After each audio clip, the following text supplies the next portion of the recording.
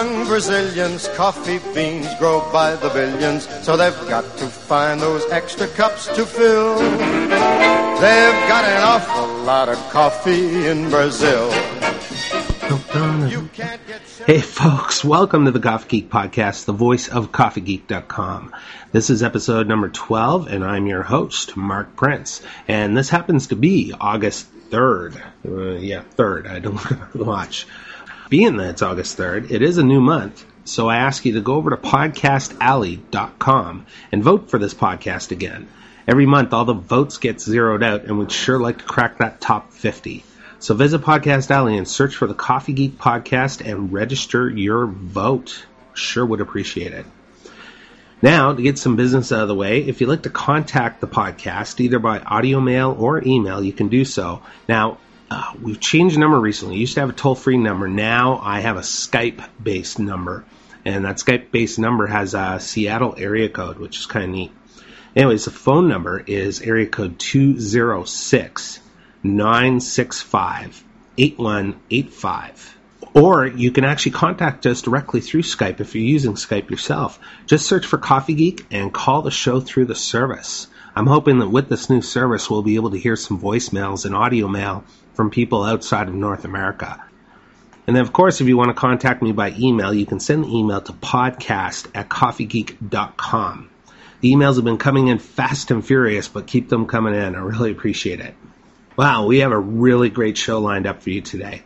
Later on, you're going to be hearing the first of 3 interviews I conducted with noted author and coffee expert Ken Davids. I, like many others with a love for coffee and espresso, have cut my teeth on Ken Davids' books. He has 3 books out there that if you're listening to the show and you really like coffee, you probably already know about. There's a book on coffee, there's a book on espresso, and there's the absolute epitome of a guide for home roasting. First part of the interview is coming up, and it's going to be amazing. I should point out that his books were an inspiration for me to even start home roasting and to find out more about coffee and espresso. And when I read his books, it was almost like hearing a voice out in the wilderness telling me that I wasn't the only one obsessed with quality coffee. So, really good interview. Stay tuned for that. But first, I have some news and some updates and a couple of listener emails. So let's get into the news first. Heinz Public Market Coffee is like everyone who's really into good quality espresso and coffee, and especially knows about barista competitions, knows about Heinz Public Market Coffee. In Seattle, run by the Johns, as they're called. That's John Hernal and John Sanders, and home of the 2004 United States Barista Champion Bronwyn Cerna. Amazing cafe, really good vibe down there. I actually preferred the cafe when it was just its little location. They've in the last few months, they've expanded to include a former restaurant on the left side of the building when you're facing the building. And the wrecking ball is coming down on their building, but now no one knows when it's going to happen. They were actually supposed to first close down, I think, July 1st, then July 15th, then July 28th, and now where it is the end of August or whenever. No one knows. And the thing is, I was hoping to go down there on the last day of operation and do some podcast stuff and visit my friends and hang out. So when I thought they were closing, I think on the 15th or 16th, whatever the Friday was during that week, I had planned to go down for the day as a surprise. And the night before, I find out, they're actually not closing until the end of the month. So, again, I made a plan for the last Friday in July to go down. And I heard a few days before, guess what? They got a reprieve till the end of August. Now, no one knows when they're closing. So, it's kind of up in the air. But if you happen to be in the Seattle area, this is on East Lake Avenue. You got to get down there. Got to pay one more homage visit because Heinz Public Market Coffee is an awesome cafe. Great place to hang out. I hate to see them close, but it's also getting to be a bit of a case of like the boy who cried wolf. Sooner or later, just get it over with. Or just stay open. Wouldn't that be awesome? Now, in the second bit, last podcast, I was going to mention a KitchenAid Proline grinder controversy. And, of course, I totally forgot to talk about it. It's not much of a controversy. It's just that I'm in the midst of reviewing this product. And the more I review it, the more I test it, the more I am impressed with it. I frankly think that right now it is probably the best grinder for cupping coffee. This is for professionals and consumers under the $500 price point. The design of the grinder is amazing. My friend Barry Jarrett pointed out that the design is actually similar to some Bunn commercial coffee grinders that retail in the $800 to $1,200 price range. The kind that you actually see at the grocery store. Now, those aren't bad grinders. They're actually really good grinders. The problem is that they're never maintained, so they do a really bad job of grinding, that the burrs are probably, 5,000 pounds over their grinding limit, and they're dull as hell. But out of the box, those grinders are amazing. And this KitchenAid one is amazing.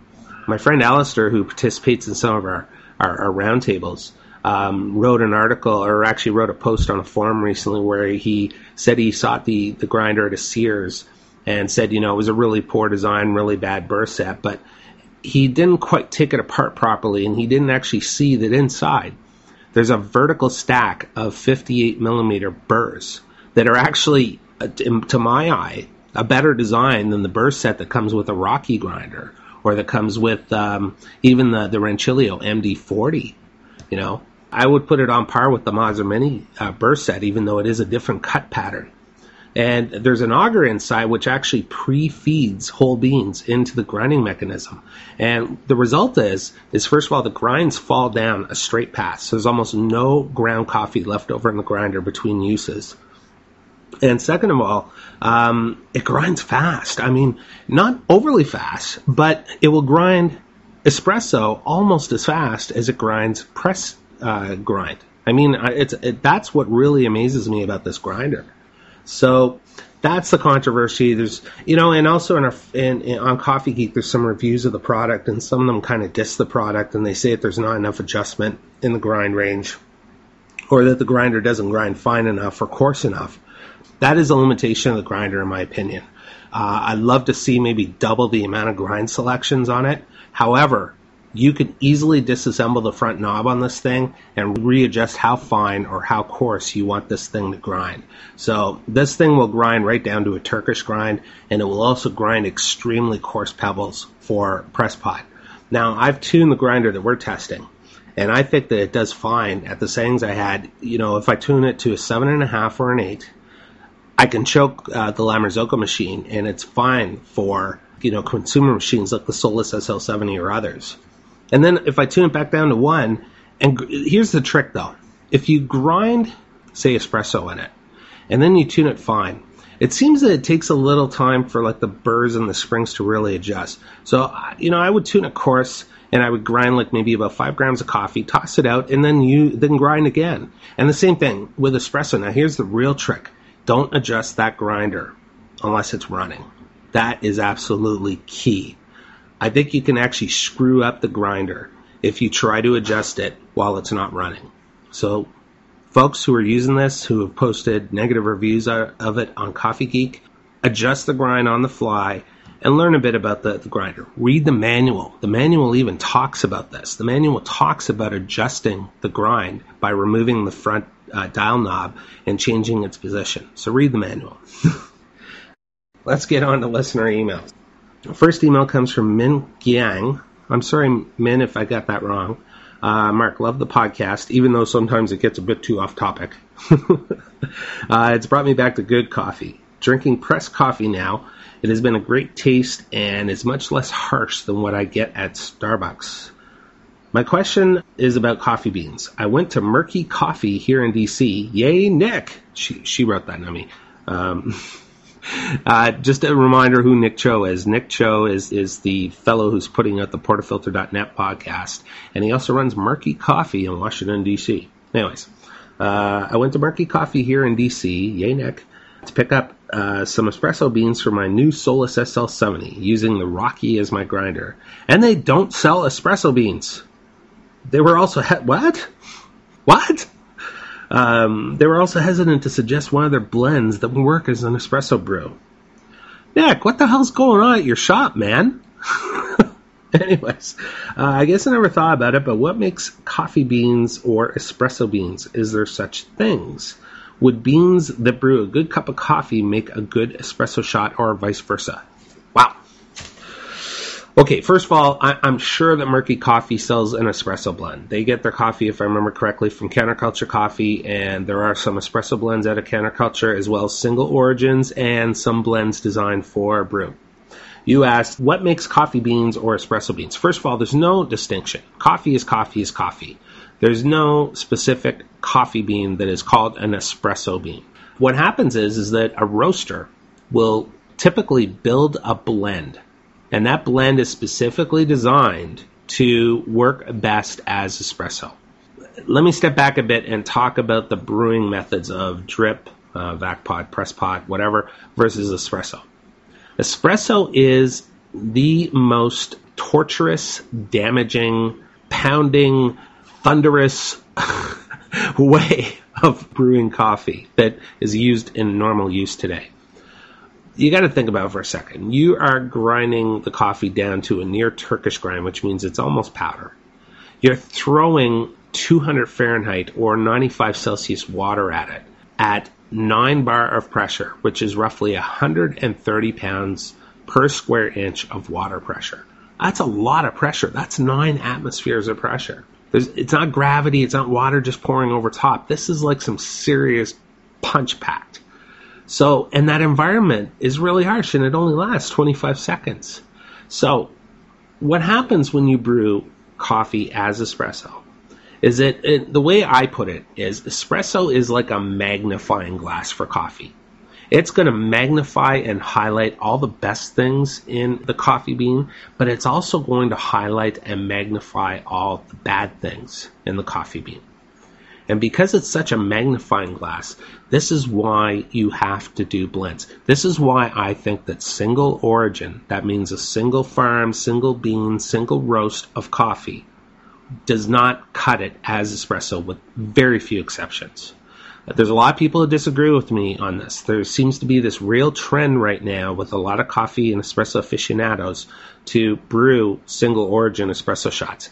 I'm not having anything of it, because the magnifying glass will point out all the highlights and lowlights. And when you do a single origin shot, in my opinion, the bean, no matter what bean it is, with very few exceptions, is not complex enough. It's not complex enough to give you a lot of different taste experiences in the mouth, good aftertaste, good mouthfeel, as well as masking some of the low points.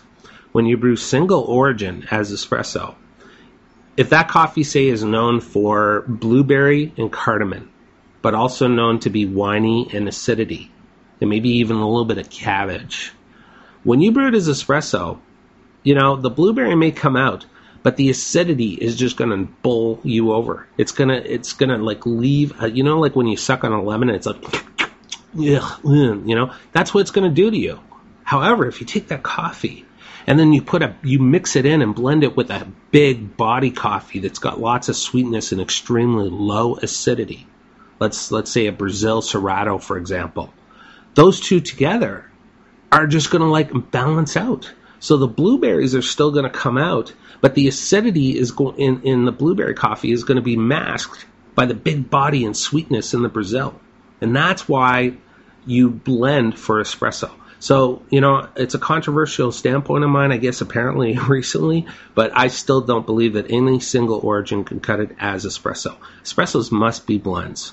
And they must be blended by a good roaster who really knows their stuff, who pulls shots, who knows the intricacies of espresso, who every morning they have espresso shots and they check out their blend and they know how it works. They know how it will stand the torturous brewing that you put it through. So to get back to your question, I know that was a bit long-winded. Any bean can be used for espresso. There's no rule. It's up to your taste buds. However, my personal opinion is that blends designed to be brewed as espresso, that's what you should be drinking. You can drink anything you want, but in my druthers, my world, I prefer blends. Anyways, man, I hope that answers your question. Now for our next email from Deborah Schumacher out of Seattle. She writes in, loving the podcast. I have a crappy Crux at home right now and we never use it for espresso. I want to start looking for a machine, but I have to ask, what is the difference between a steam-driven and a pump-driven espresso machine besides the obvious price? My Crux is steam-driven, and I know better ones are pump-driven. But what I'm hoping for is an explanation on how the machines work differently and why the pump isn't better. Now, Deborah has a few other questions, which, Deborah, I can't get to, but this is just a kudo I want to read. Again, love the show. My favorite bit so far has been the news spots, and I love your news gal. I also really like the roundtables. Well, I'm glad someone likes the news person. There's a thread going on CoffeeGeek right now where I was criticized for being abusive towards Jeanette. And if people listening to this don't get the fact that Jeanette and I are just playing off each other in the news segment, and we're joshing each other, and it's very mutual, and it's certainly very agreeable by her for the segment because she didn't want to read news just on her own. She felt that would be too dry and boring. So she actually asked me to participate and be sort of the buffer for her for the news stories. Anyways, I'm glad, Deborah, that you enjoyed it. Now to your question about steam versus pump-driven machines. Okay, steam-driven espresso machines, like the Krups, like a DeLonghi, like, a Sultan, like a whatever brand. I guess the coolest thing I can say about those is that they are actually very closely based on the design of the original espresso machines that existed between 1905 and 1947 with the Gaggia Crema lever machine. In other words, they're steam-driven. Those machines, espresso right up until past World War II was steam-driven espresso. Now, you'll find people that are really down on those machines, and they're snobs. And I'm as much a culprit of that as other people. However, you can make a pretty decent shot of what I call mocha coffee or double strong coffee with them. And certainly, using them to do, sort of a poor man's cappuccino or lattes or cafe au lait is definitely possible. In fact, those machines are perfect for doing that. They do use steam pressure to push water through the ground coffee. And the steam pressure generally peaks out at 1.5 bar, which I believe is like about 40 pounds of pressure, maybe 30 pounds of pressure. Pump-driven machines push, as I explained in the previous email, push water through a bed of coffee at 130 pounds per square inch of pressure, or 9 bar, 9 atmosphere. That pressure, combined with CO2 and other elements, emulsifies oils in the ground coffee, which ends up in the cup as crema. You don't get crema, genuine crema, in steam-driven machines. If there are some, I have noted that there are some steam-driven espresso machines and also some mocha pots by Bialetti that have what they call a crema enhancer or crema producing elements. Those don't produce crema. What they do is they actually force certain amounts of coffee through jets, which does a frothing, if you will, of the coffee and creates kind of a golden froth on top. But that is not crema. That is not genuine crema, and there really is a difference. What they produce instead is kind of akin to what you see on brewed coffee.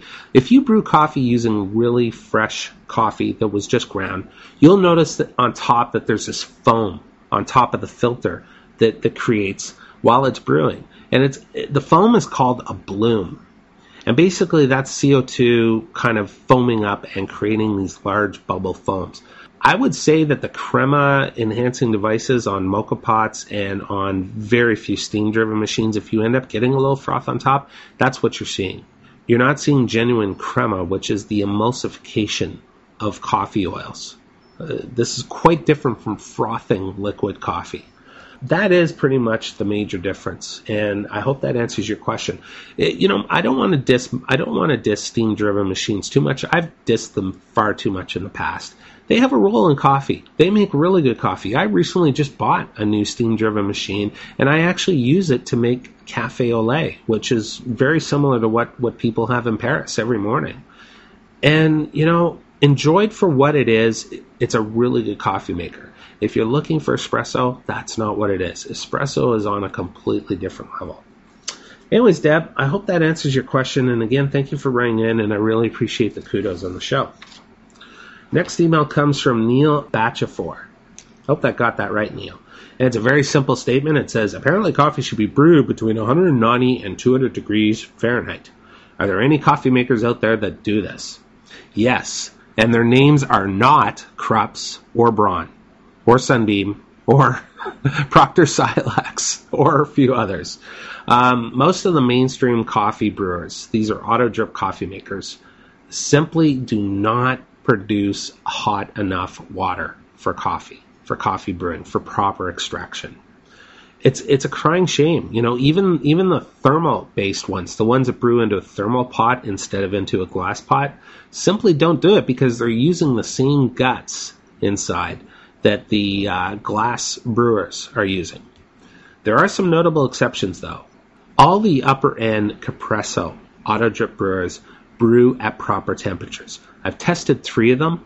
I've tested the MT500, which is an awesome coffee brewer. I think it's about $170 right now, but trust me, worth the money. The stainless steel carafe does the job. It brews at hot enough temperatures. It looks gorgeous. It has a water filter system. It's a great coffee brewer. Another one is actually the, I forget what it's called, but it's the Compresso one that has the, again, stainless steel thermal carafe, but it also frosts milk, and it's around 200, 210. That one, again, awesome. So Compresso models I definitely recommend. Another one that I could very happily recommend are the Technivorm coffee makers. And if you look on CoffeeGeek.com in the professional reviews section, you'll see I did a review on the Technivorm coffee maker, and that's TECHNIVORM. I can never spell out loud. I would flunk a spelling bee if I ever went to one. Another one I tested recently, which I think is no longer on the market, which is a crying shame, is the Melita Clarity coffee brewer. And that one brews actually at about 205 Fahrenheit. Great brewer.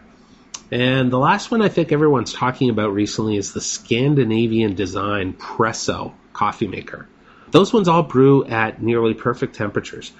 Unfortunately, I've never tested a brawn that can brew at a proper temperature, and I've tested, I think, 6 of them now, and the same goes for Krups. I think the hottest I ever tested a Krups at, it was the Pro Aroma, and I think it was about 185 or 182 Fahrenheit, and Krups, that's too cold. It's too cold. Coffee has to be brewed with water that is between, at the very minimum, 192 Fahrenheit and 205 Fahrenheit. And ideally, you want about 197 to 200. That's 95 to 96 degrees Celsius. Krups, Braun, please do something about your brewers. They don't brew hot enough. Anyways, Neil, I hope that answers your question and you got to hear me plead a bit. Let's see here. We have another email, and this one is from Reese Justin. And Reese writes in, "Hi, Mark. I'd like to make this an email praise, but I do have a small question. I think what you're doing with the podcast is wonderful. It's almost indulgent to listen to an entire show about coffee." Well, thanks, Reese. It's awesome. Here's my question. What is the proper way to drink an espresso out of a demi-cup? I tend to enjoy my shot a bit after it's been served at the bar, and I tend to take it fairly quickly thereafter. Can you please explain to me the etiquette for drinking an espresso? And he also writes, P.S. Bada Sawinski, she rocks. Thanks, Reese. It's interesting that you pose this question because, again, I'm going to mention portafilter.net in their podcast. Nick has started up a recent segment that's called What is Chris Tacey Thinking About This Week? Now, Chris Tacey is a good friend of Coffee Geek. He posts regularly under the name of Malachi in our forums, and very knowledgeable on coffee, and he gets a lot of people thinking. And I'll also say this, there's been a lot of times where I don't agree with what Chris is saying. And in his most recent What is Chris Tacey Thinking segment on portafilter.net, that was one of his statements. He said, do you know that most people don't know how to drink espresso properly? And Chris gave a very definitive way of drinking espresso. And guess what? Chris, I don't agree with you. In my opinion, there is no bad way to drink espresso. Well, within limits. You obviously don't want to leave it on the counter for 5 minutes before you go to it. But there really isn't. I mean, there's so many different ways to enjoy espresso. I could say how I enjoy it, but that wouldn't give you a clue either because I enjoy espresso in different ways too. Sometimes I drink espresso as espresso correcto, which is a very specific way to drink espresso using grappa. And here, I'll tell you how it is quickly. What you do is you get your ounce of espresso, ounce and a quarter in your porcelain cup, and you have an ounce of grappa. You take your grappa and you pour 1/3 of it into your espresso shot. And then you enjoy your espresso. You could take 1, 2, 3, 4, 7 zips, whatever the hell you want. And when it's done, and there's the crema on the side walls of the porcelain cup, you take another 1/3 of your grappa, pour it in, swirl it around, and then you drink that. And then to finish it off, you take that last third of grappa and just toss it back. And that's an espresso correcto. That's one way. Another way, when I'm evaluating espresso, I drink it radically different from when I'm just drinking espresso. When I'm evaluating espresso, I evaluate kind of like as if I'm cupping. I'll take it to my lips. I'll take a big whiff of the crema and the smell of the coffee. And then I'll take a spoon, and I'll spoon a demi-tasse spoon, a very tiny one, and I'll spoon off just a little bit of the crema, and I'll taste the crema straight up. And, crema, it's really important to drink crema from time to time to sort of get a sense of what that element of espresso is. And once that's done, I take my first sip, and my zip sounds just like this. Let me do that again. Almost like cupping. And what I'm doing is I'm aerating the espresso. I'm bringing it into my mouth so that the liquid covers my entire tongue almost at the virtual same time. And I'm tasting it with all my tongue experiences, with sweet, salty, bitter, the whole works. And then, I'll do the same again for the second sip. And then I'll leave the espresso sitting with about a third of it left, and I'll let it cool down. And I'll taste it again lukewarm. And that's how I evaluate espresso. That's not how I drink it normally. How I drink it normally is I put it on a saucer. I add a tiny little bit of sugar. I don't stir the sugar much because I like to let it sit in the bottom of the cup and have it as my last zip. And I'll take my first sip and it'll just be normal, like that. And I'll enjoy it. I'll savor the aftertaste. I'll savor the whole shot. I'll wait, 10, 20, 30 seconds and then take my second zip, and then I'll wait a little bit again and take my third zip, and that's how it works. There's no right way to drink espresso. Drink it the way you enjoy it. The only things I'll say where it's wrong is don't drink it cold. At least don't drink the entire thing cold. If you want to evaluate how it tastes when it cools down, that's another thing. I hope that answers your question, Reese, and thanks for writing in. Now, We're done Mark talking. Except you're going to hear Mark talking again, but you're going to hear another guy talk even more. Yes, it's the first of our 3 interviews that we're going to space out over the next month with Ken Davids, noted author and publisher. And in this first interview, Ken's going to talk about his start in professional coffee. He's going to talk about his books. He's going to talk about favorite roasters, favorite coffees, the whole works. And I really hope you enjoy, folks. And just to remind you again, you can reach us via voicemail at 206-965-8185, or look for us under the name CoffeeGeek in Skype. Or you can send an email to podcast@coffeegeek.com and get over to Podcast Alley, look for the Coffee Geek podcast, and vote for us. Now, enjoy the interview with Ken.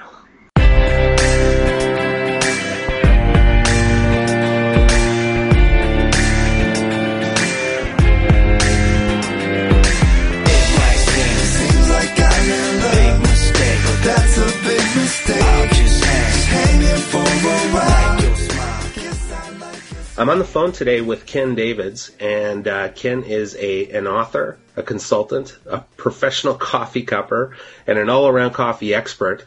And he's written probably the best-selling books for coffee and espresso for consumers. And Ken, you're in Portland, right? No, I'm in San Francisco. San Francisco. Oh, that's right. Why do I think everyone's in Portland these days? Well, it's because everybody's moving to Portland. Because, it's cheaper than the San Francisco area, I guess. So how you doing, Ken? I understand you've had a busy past month. I've had a busy past month with travel and consultants' demands and the demands of my own need for good coffee. Well, I'm glad I was able to get you on the phone for this. So I'm going to start right off, Kim, by asking you about how you got your start in coffee. Well, I started in coffee, I suppose. There's 2 ways of answering a question like that. One way is to talk about how you first became enthusiastic about coffee, and well, why don't we talk about that first? How did you first get enthusiastic about coffee? Well, like most people, it's when I went to Europe, actually, because at the time the coffee in the United States was largely so bad that it wasn't a very attractive beverage. And so I think like many people, my generation, I encountered better coffee in Europe. Mm-hmm. And coffee, a kind of coffee culture too, of course, in Europe and also around universities. Came to Berkeley, and there was a nascent little coffee culture in the Berkeley area. That would have been fostered by Pete's Coffee, is that correct? Well, I don't want to date myself too much, but no, Pete's Coffee came into existence about the time that I actually entered the coffee business. So this little kind of experience with the wonderful kind of reverie of sitting in coffee houses high on caffeine and thinking great thoughts preceded the Pete's and my getting into coffee business. Basically, I was teaching at an art college and was felt stifled by teaching, I guess, and wanted to test myself in business in some way and trying to think of a business that would also be exciting, and thought of coffee because I liked coffee. Started a cafe with a lawyer partner, and at the time, I think that was the third cafe to open in Berkeley. Wow. And right about that time, Pete started his Vine Street store. Now, I didn't roast coffee. I bought it, purchased it from Capricorn Coffee, which was, along with Friedteller and Fried, was one of the pioneering kind of specialty roasters in the Bay Area.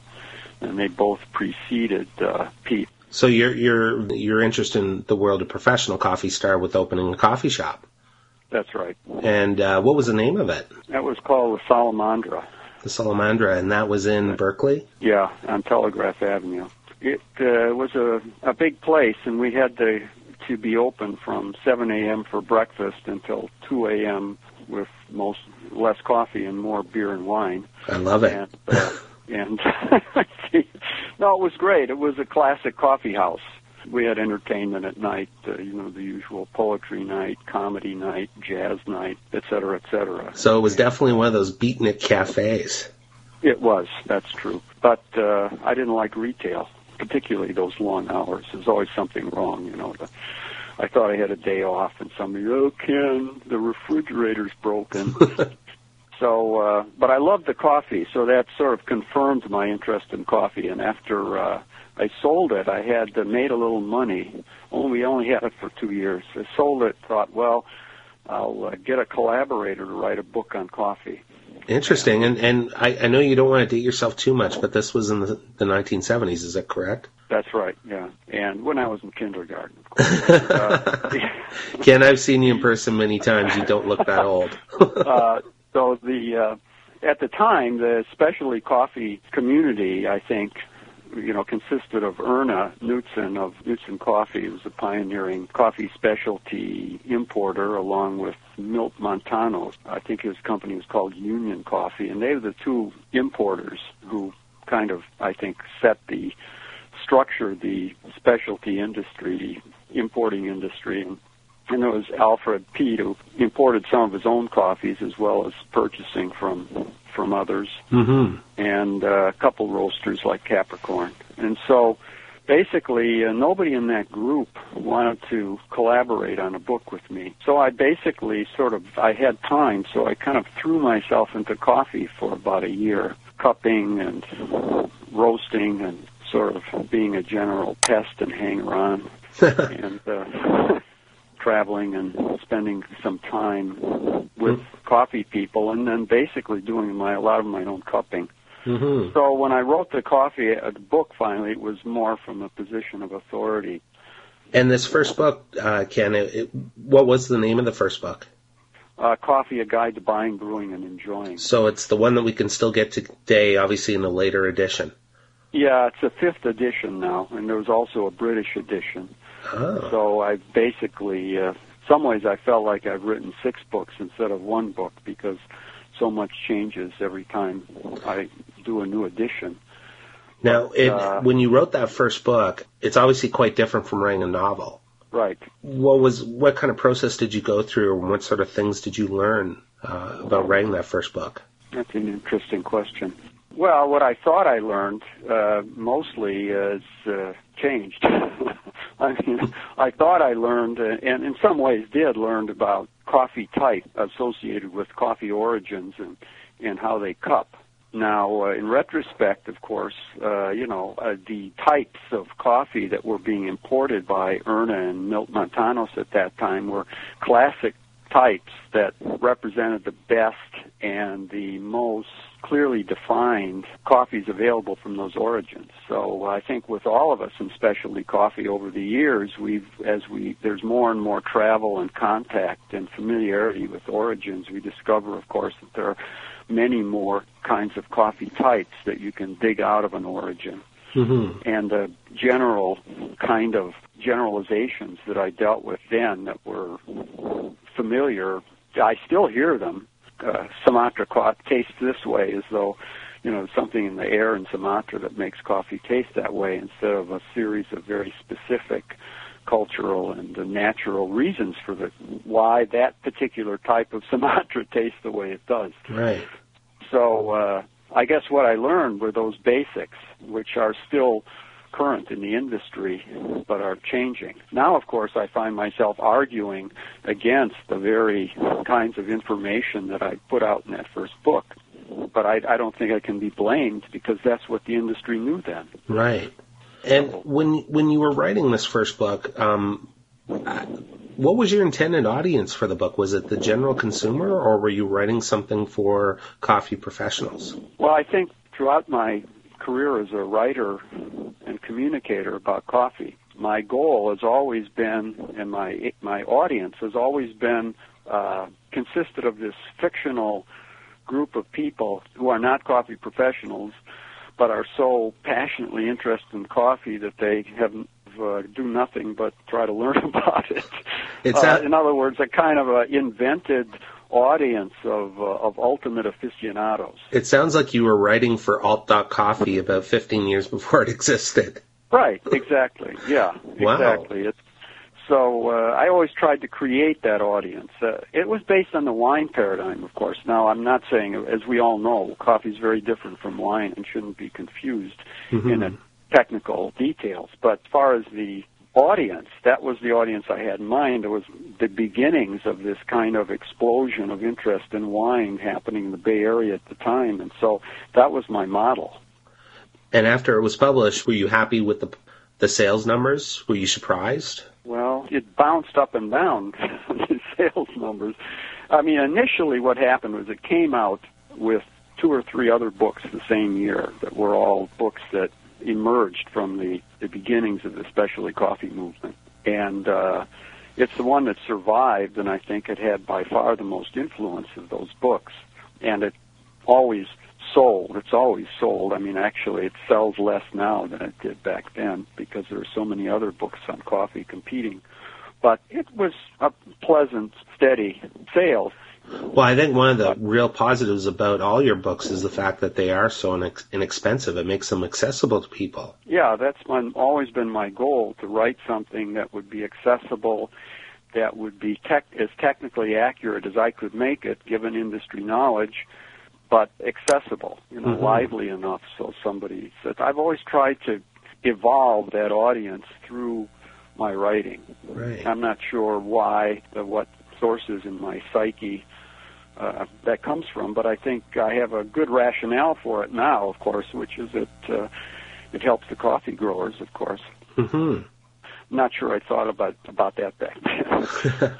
Well, I don't think many do, but I do like the change that we're seeing in the industry as a whole, with the recognition given towards the farmers especially. Right. I think I do know that one of the things that attracted me about coffee as opposed to, say, wine, the fact that it involves the tropics, which I've always loved, and places that are more exotic than France. So in that sense, I guess I always had that motivation, to kind of create more richer communication through coffee among cultures not respected. And your books go a long way to see. In my communication with consumers, I find that there's still a fair number of them out there who believe that coffee is just something that is mechanically produced, or the roasted coffee bean grows that way on a tree.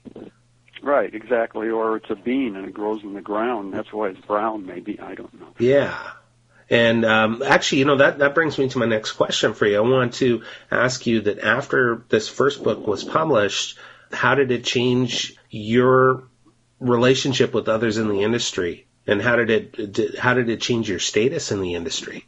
Well, at the time, early on, there wasn't much industry. We didn't have the internet, we didn't have the SCAA hadn't been created, so we didn't have meetings. It was kind of difficult to network. Nevertheless, I did network. I remember going out and cupping with George Howell soon after he opened his business, and I managed to make connections with some growers and people in other parts of the country, and I guess all I would say is that we all had the same goal, which was to advance specialty coffee as a pleasure and as a object of connoisseurship.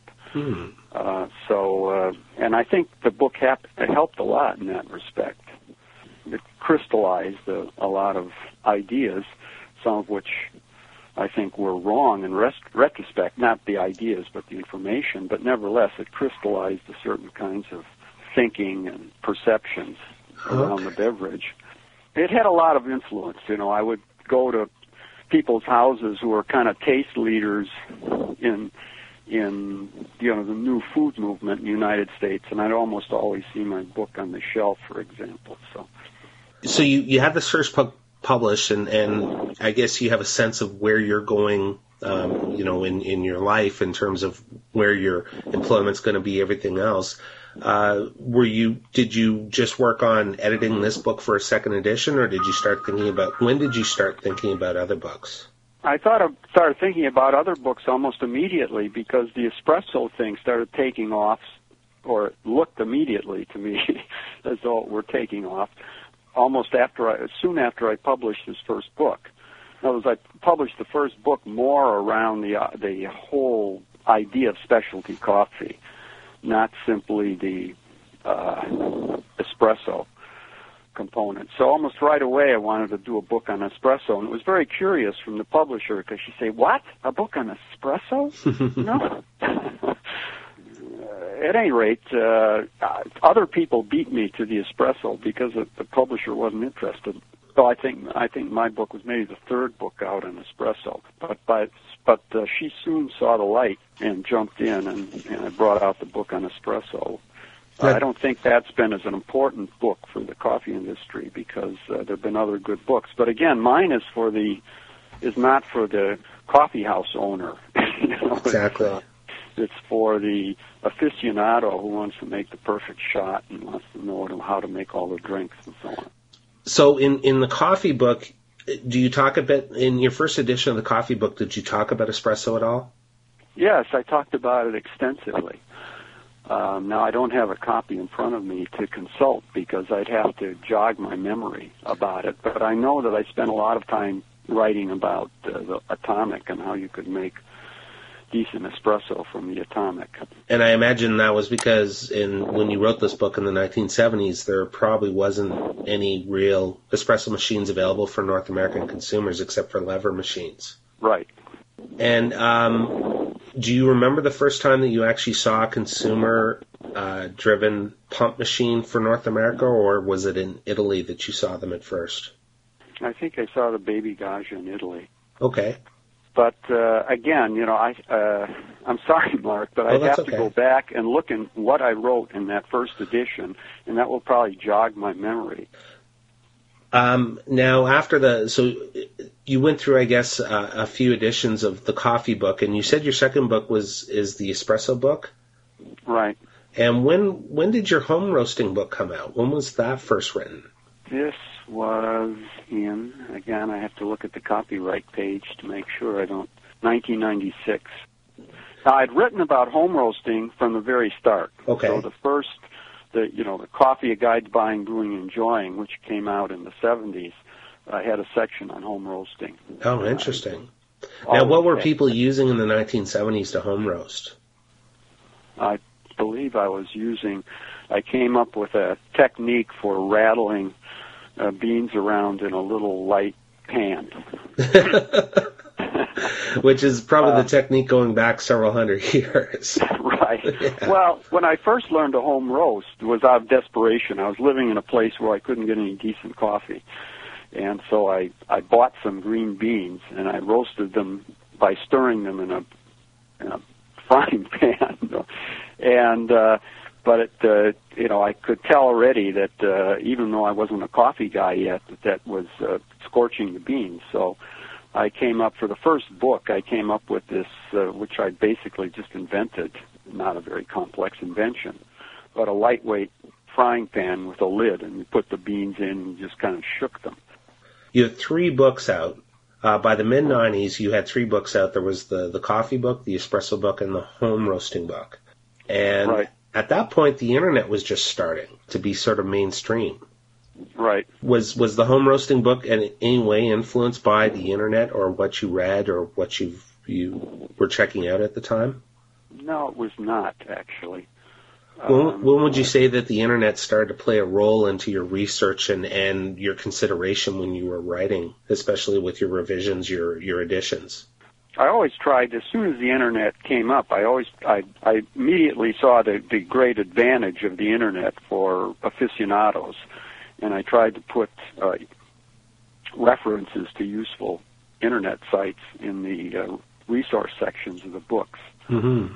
But I don't think that until the second home roasting book came out, I'm not sure that I really used it much myself. So you were still using tool. You were still using the old, or I don't want to call them old because that degrades them. But I mean, you were still using your methods of networking, going to the trade shows and giving public talks and things like that. Is that correct? Right. Yeah. I would say about the home roasting that even with the first edition, when I went around and gave little talks at bookstores, or usually at the time it was bookstores rather than cafes, invariably somebody would come sidling up to me, sometimes 2 or 3 people, say, well, I'm roasting coffee at home. And they would have invented some method that they would share with me. And so... it was quite grassroots then. Exactly. It was grassroots, but it didn't have, the internet gave that community a collective voice. And because these people, they assumed, until they heard my talk, they assumed that nobody else home roasted, and they invented their own method. And well, I think, in the coffee, especially the consumer heightened aficionado market, I think people definitely lived in a vacuum right up until the time the internet came around. Sure, there's many communities like that where people were so widely spaced geographically that they couldn't come together over their enthusiasms until the internet. And we should mention that actually, Cam. What site is that? That's Coffee Review, www.coffeereview.com. And what goes on at that website? Well, we review coffees, not green coffees. We started reviewing green coffees with panels of professionals, but dropped that. It's a long story, but we dropped it anyhow and concentrated again on what I'm most interested in, which is building a sophisticated aficionado base. And so we production coffees. There's coffees that are available roasted and packaged or roasted in bulk, retail to consumers. So it's like it's a wine spectator of coffee, basically. Right. And this has been very influential. It doesn't impinge on the world of home roasters much, but very influential. When you review those coffees, do you have requirements for the people submitting the coffees to you about roast dates and things like that? Well, right now we buy the coffees and try to do it anonymously. Interesting. That's actually quite surprising. You find that surprising? I do. I would have just naturally expected that roasters from around North America and the world would be submitting you coffees constantly. Well, they are, but we try not to do it that way. Well, that's really good. So we have a nomination form, and we ask people to nominate coffees. I like to get nominations from readers, but obviously roasters can nominate their own coffees. And then we try to buy them. Now, with small roasters, they're aware that they've nominated their coffees and for which reviews, and so they're kind of watching. So the anonymity doesn't quite work out. But with the larger roasters, of course, they don't know what's happening. So right. We do get a fair, I think, representing of what a consumer would get if they went online and purchased that coffee. And in terms of, say, the coffees you've tried in the last 6 months, are there any that are real standouts for you that you can recommend to our listeners? Well, I thought it was interesting that this coffee, Panama La Esmeralda, that the auction coffee. The auction coffee that got the world's highest green coffee price, that it was splendid coffee. I mean, I was afraid when I reviewed it that it would come out just nice, and people would think, well, what's all the fuss, and I'm being ripped off. But, I mean, it's not, it was retails for 4 times as much as a normal coffee, and it's not 4 times as good as a really good Ethiopia Yirgacheffe or something, but it's an exceptional coffee and very interesting.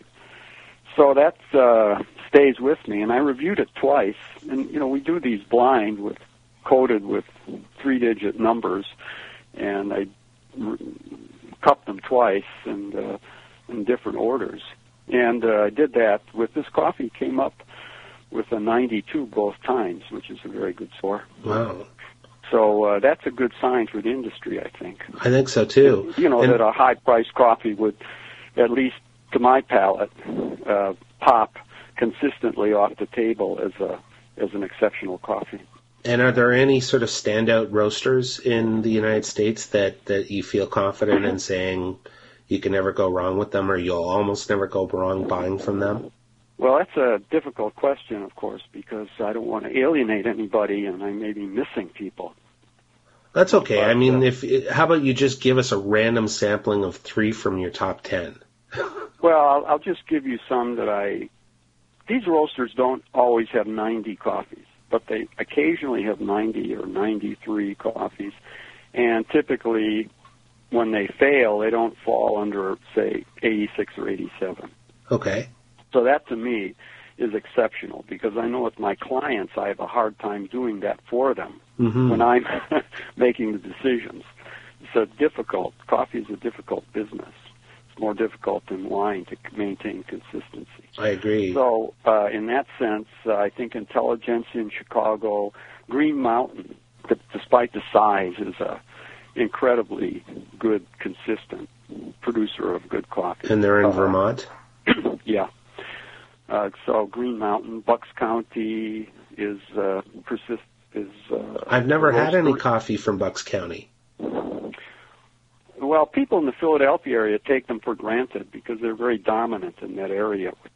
But they do a very, very good job. Interesting. Again, what I'm talking about are the elite coffees from these companies. Exactly. But whenever I drop below the elite, you know, I haven't been disappointed. The quality is still there. It just may not be exceptional. So let's see. I said Green Mountain, Bucks County, Intelligentsia in Chicago, Roastery in Kansas City. That's Danny O'Neill. Yeah. His company.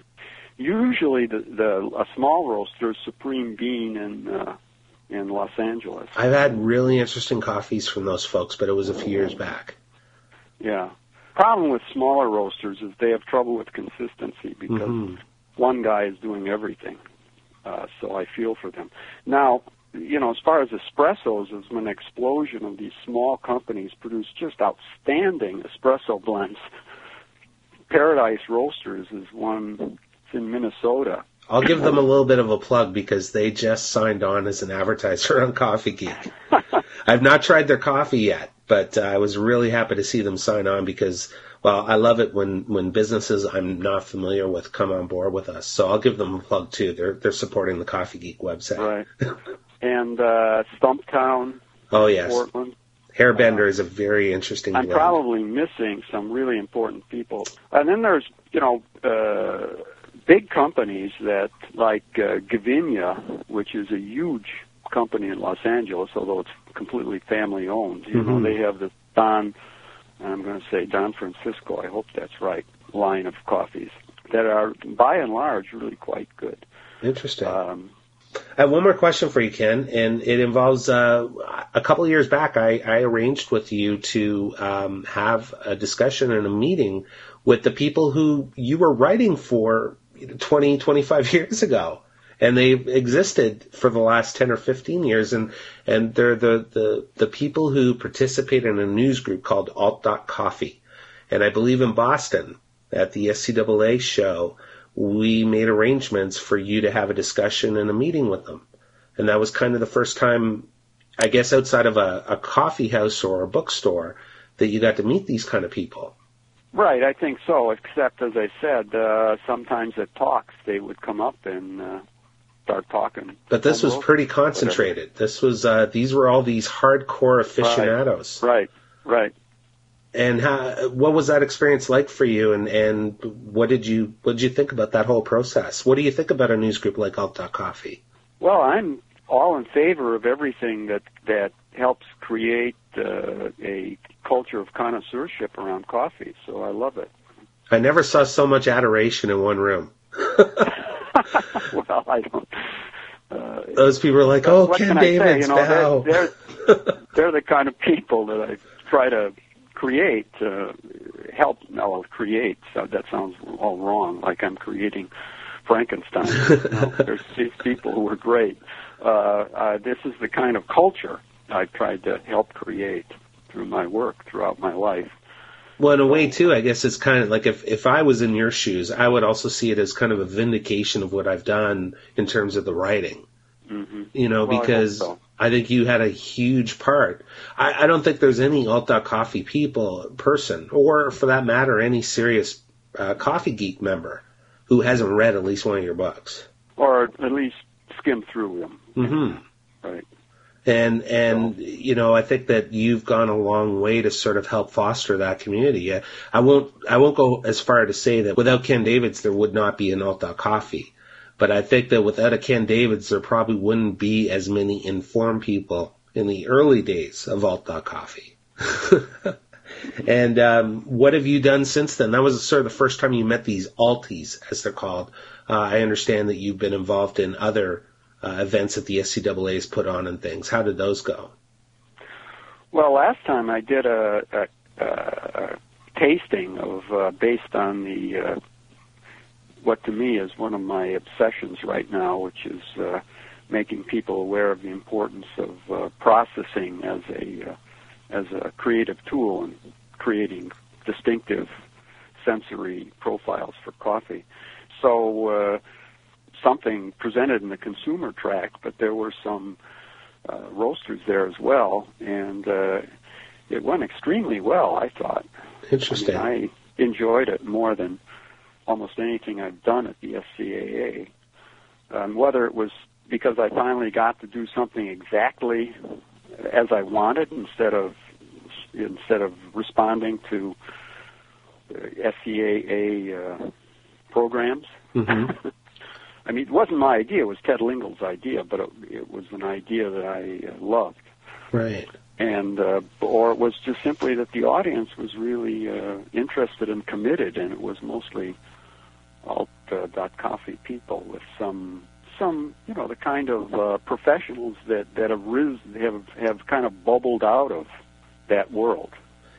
I know that the highlight for most people, though, was that sort of very short discussion and meet the authors and especially meet Ken Davids thing that went on. I know people love just being it was at a restaurant or something that I think Dallas Brothers sponsored. Mm-hmm, right. And in fact, I think I bought you a scotch. Well, I don't remember, but that's a good sign. You probably bought it then. Well, anyways, Ken, I'm going to wrap this up for now, but we're gonna be talking to you soon again about home roasting and cupping, and then we're going to be talking to you about your professional life outside of consumers, the things that you do in the professional world of coffee, including consulting, the Cup of Excellence, and other things. And I'm looking forward to it. Well, so am I. Thanks a lot, Mark. Thank you very much, Ken. And again, people, if they want to find you online, they can find you at coffeereview.com. Well, thanks, Ken, and we'll talk to you soon. Great. Bye-bye. Bye. So what do we got here? 59 minutes and 29 seconds. Wow. Okay, so this show ran a bit long, but wasn't that interview cool? And more is to come. More is to come down the road. Not the next show, but the next few shows. Anyways, folks, I'm going to wrap up. I'm going to try to finish this at 6 minutes exactly. Remind you again to email us at podcast@coffeegeek.com or give us a call at the number I mentioned at the start of the show. I can't remember. Anyways, thanks for tuning in to episode 12, and I look forward to talking to you folks very, very soon. Enjoy your cup of coffee, and remember, it's about the quality.